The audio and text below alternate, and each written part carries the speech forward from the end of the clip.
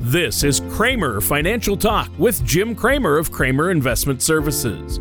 When a part of your financial strategy is out of tune, your long-term goals, your retirement savings, and your legacy can all suffer.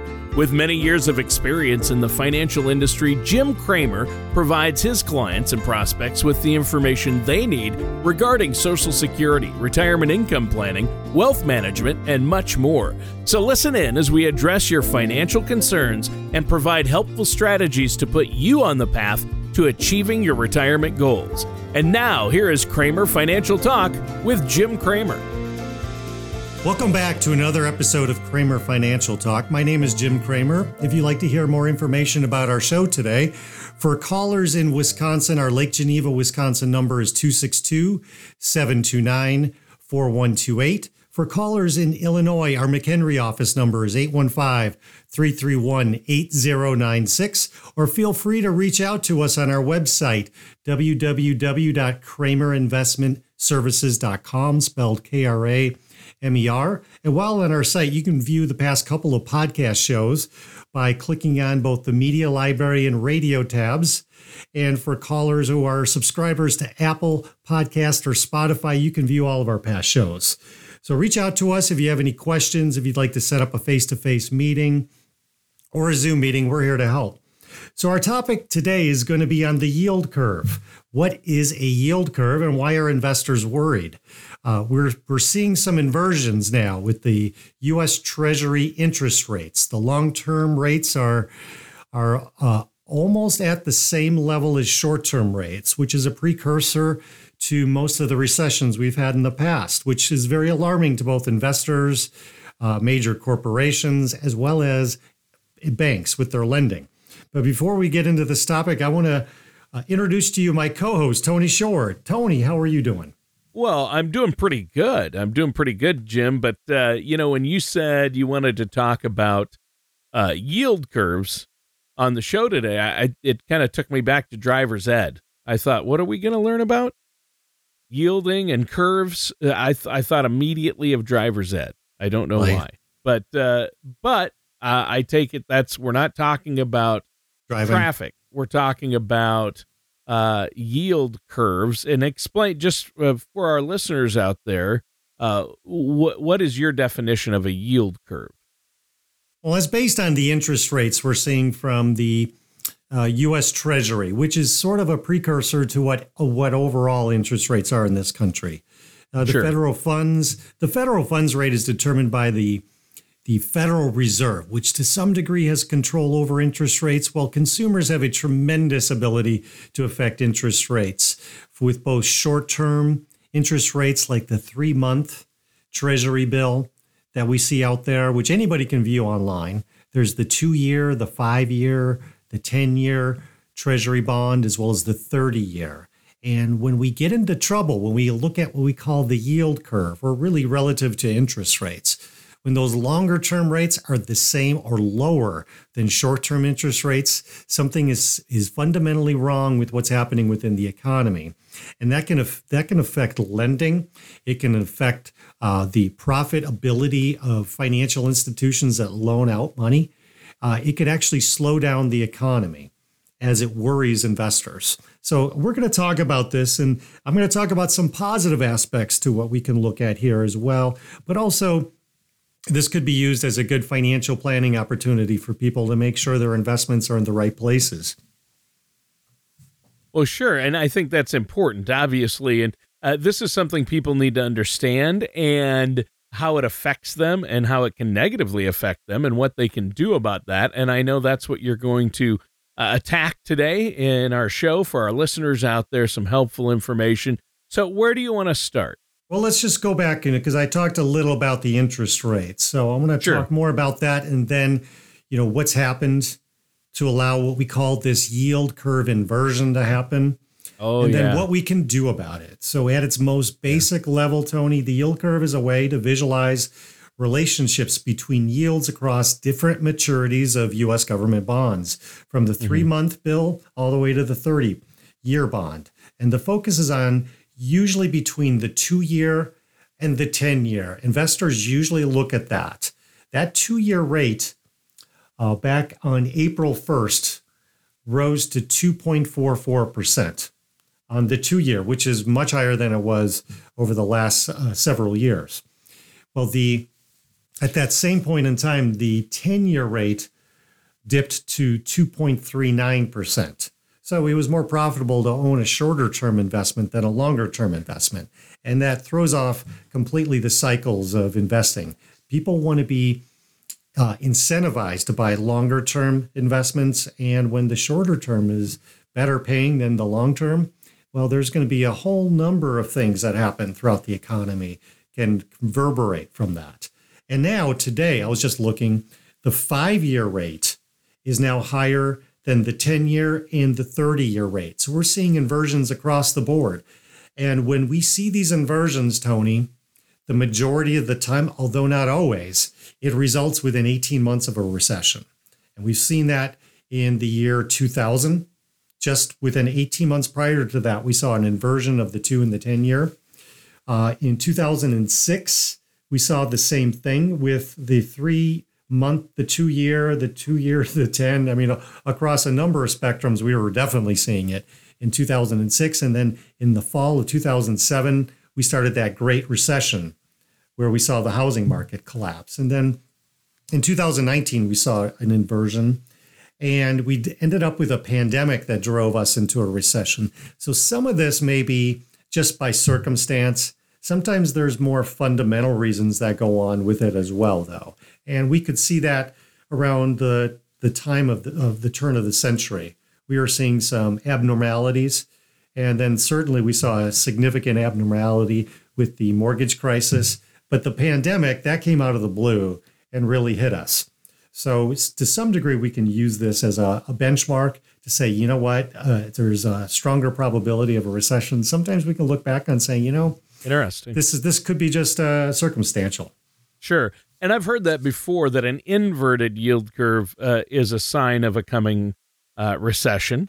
And, they talk about that. But, bonds in general have been doing so poorly anyway, right? I mean, that's right. And that's been a problem for a lot of people because they think that's a little safer than there's a little less risk in bonds than there is in just some of the stocks out there. So they buy bonds and kind of, the old standard used to be to have a balance, right, of stocks and bonds or a certain percentage of bonds in your portfolio.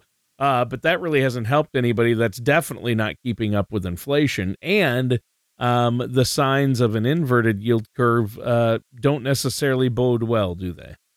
No, but you made a very good point here about stocks. One of the major reasons we just came off of an historic stock market decade was because of low interest rates. If interest rates were higher, investors have more choice.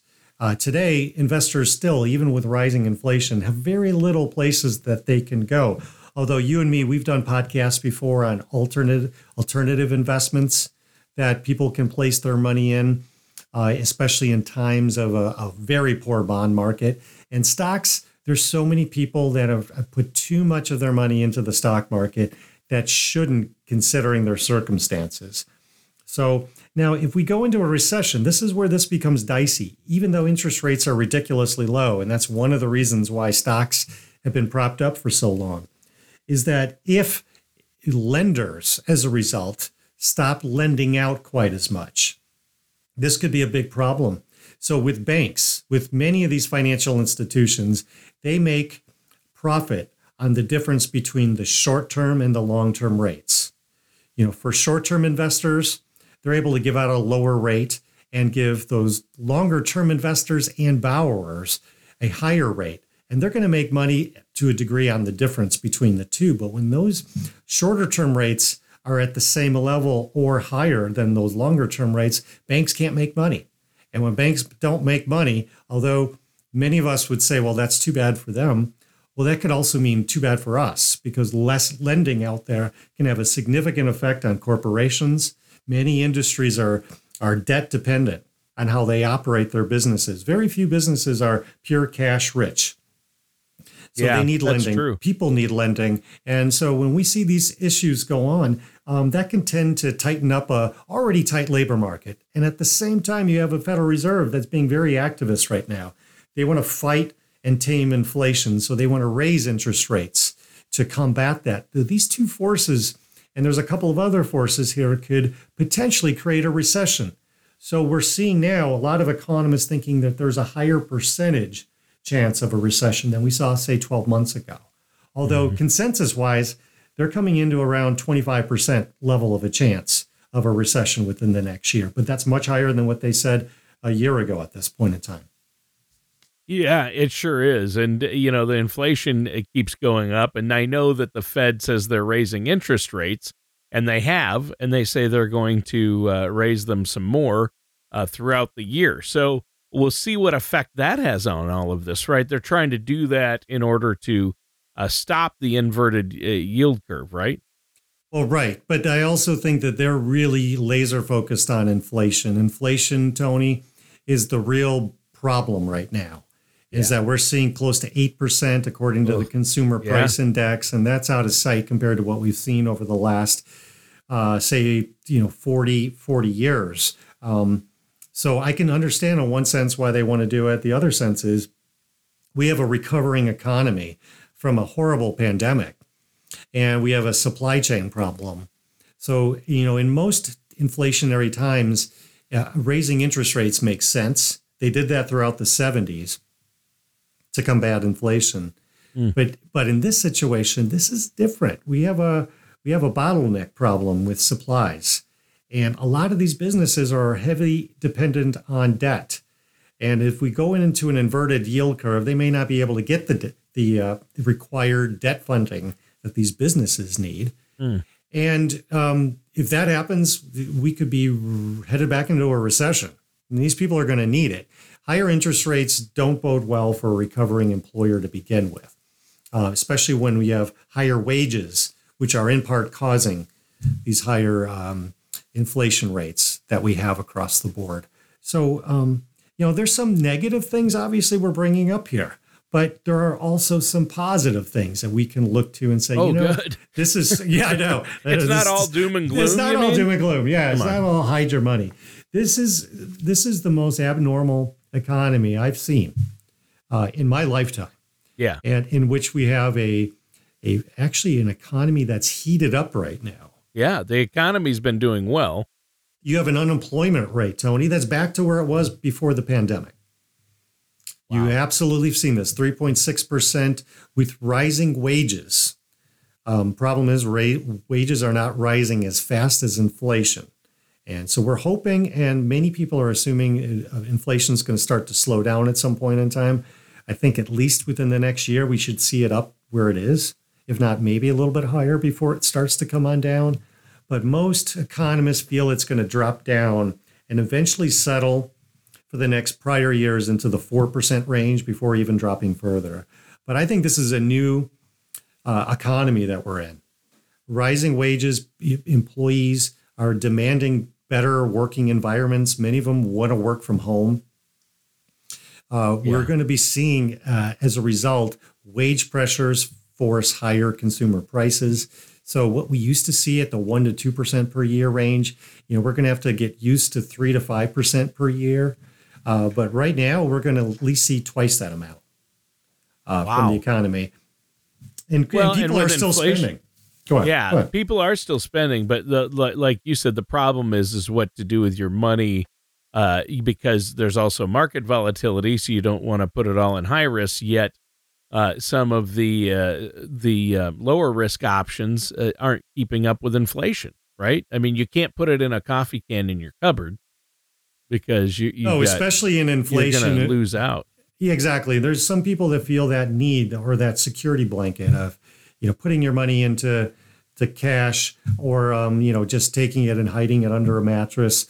But there are other places where you can go besides stocks. And this is not, Tony, a call to get out of the stock market because corporate profits, the other silver lining all this, corporate profits right now are at a tremendous period of time. Companies are making profit. And that's a good sign in and of itself. So while we have some negative things going on, there's some positives that we look at. It's low unemployment. We have corporate profits that are up. Many people retired off from the economy, and so far they don't look like they want to go back to work. So we have a much lower labor participation rate. Yeah, that's a real problem too. We see a lot of retirees spending money right now to make up for the drop in consumer spending we're now seeing from some of the younger people that were spending money over the pandemic. Their spending has dropped, but we see a pickup from people 65 years or older. So right now, if we look at it a snapshot in time, the economy is very what we call robust, but there's a lot of abnormalities that are going on here. And so as we talk about this inverted yield curve, what this really should be as a reminder to all listeners here is if you do not handle money yourself, if you're not somebody who gets involved in the day-to-day of how to invest your money, you really do want to work with a good financial advisory, financial planning firm, because this is a perfect time to do this. Stocks have been up for a long period of time, and we're really only down, if you're just into the stock market, is pretty much where your investments lie. You're only down about 6 or 7% this year, which is not that much at all. It's a perfect time to maybe perhaps reallocate and stop leaning on the stock market to drive your returns, because the past is just that. It's the past. The last 10 years have been historic, Tony, and we cannot assume, especially with a higher inflation rate, that's going to be continuous. Yeah, that's you're right. And I just think that you need to, all of this really points to one fact, and that's you need to be working with a financial services professional who can actively help make sure your money is actively managed and it's properly allocated to withstand inflation. And you want, especially your retirement funds, you have to have a plan in place, and it has to account for inflation and market volatility. That's right. And here's the other thing. 1970s, we saw extremely high inflation, a very high interest rates. The stock market did awful in that decade. And our interest rates right now, if we're following the trend recently of the Treasury rates, especially the short term, going up as much as it has, with high inflation and with rising interest that we are seeing, but particularly amongst the short-term rates, that does not bode well long-term for stocks if that's a continuum. Mm-hmm. So while it's looking great now, you got to look to the future and be proactive. Don't react. Part of my firm is we try to be people in the right investments, not just for how things are going now, but we're thinking out a year, 5 years out from now, 10 years out from now. And this is the perfect time to sit down with your financial representative and have that discussion. Yeah. Yep. Now is the time. Well, why don't you let our listeners know before we have to go how they can get a hold of you and set up that complimentary, no cost, no obligation consultation? Okay. So for callers in Wisconsin, our Lake Geneva number is 262-729-4128. For callers in Illinois, our McHenry office number is 815-331-8096. Reach out to us if you just have questions. If you'd like to set up a face-to-face meeting or a Zoom call, we are here to help. All right. That sounds good. And you know what, Jim? Great show today. We're out of time. That does it for today's episode of Kramer Financial Talk. Thank you for listening to Kramer Financial Talk. Don't pay too much for taxes or retire without a sound income plan. For more information, please contact Jim Kramer at Kramer Investment Services. Call 262-729-4128 or visit them online at kramerfinancialtalk.com. Fee-based planning and investment advisory services are offered by Kramer Investment Services, LLC, a registered investment advisor in the state of Wisconsin and Illinois. Insurance products and services are offered through Kramer Investment and Insurance Services, Inc. Kramer Investment Services, LLC, and Kramer Investment and Insurance Services, Inc. are affiliated companies. Jim Kramer and Kramer Investment Services are not affiliated with or endorsed by the Social Security Administration or any other government agency. All matters discussed during this show are for informational purposes only. Each individual situation may vary, and the opinions expressed here may not apply to everyone. Materials presented are believed to be from reliable sources, and no representations can be made as to its accuracy. All ideas and information should be discussed in detail with one of our qualified representatives prior to implementation.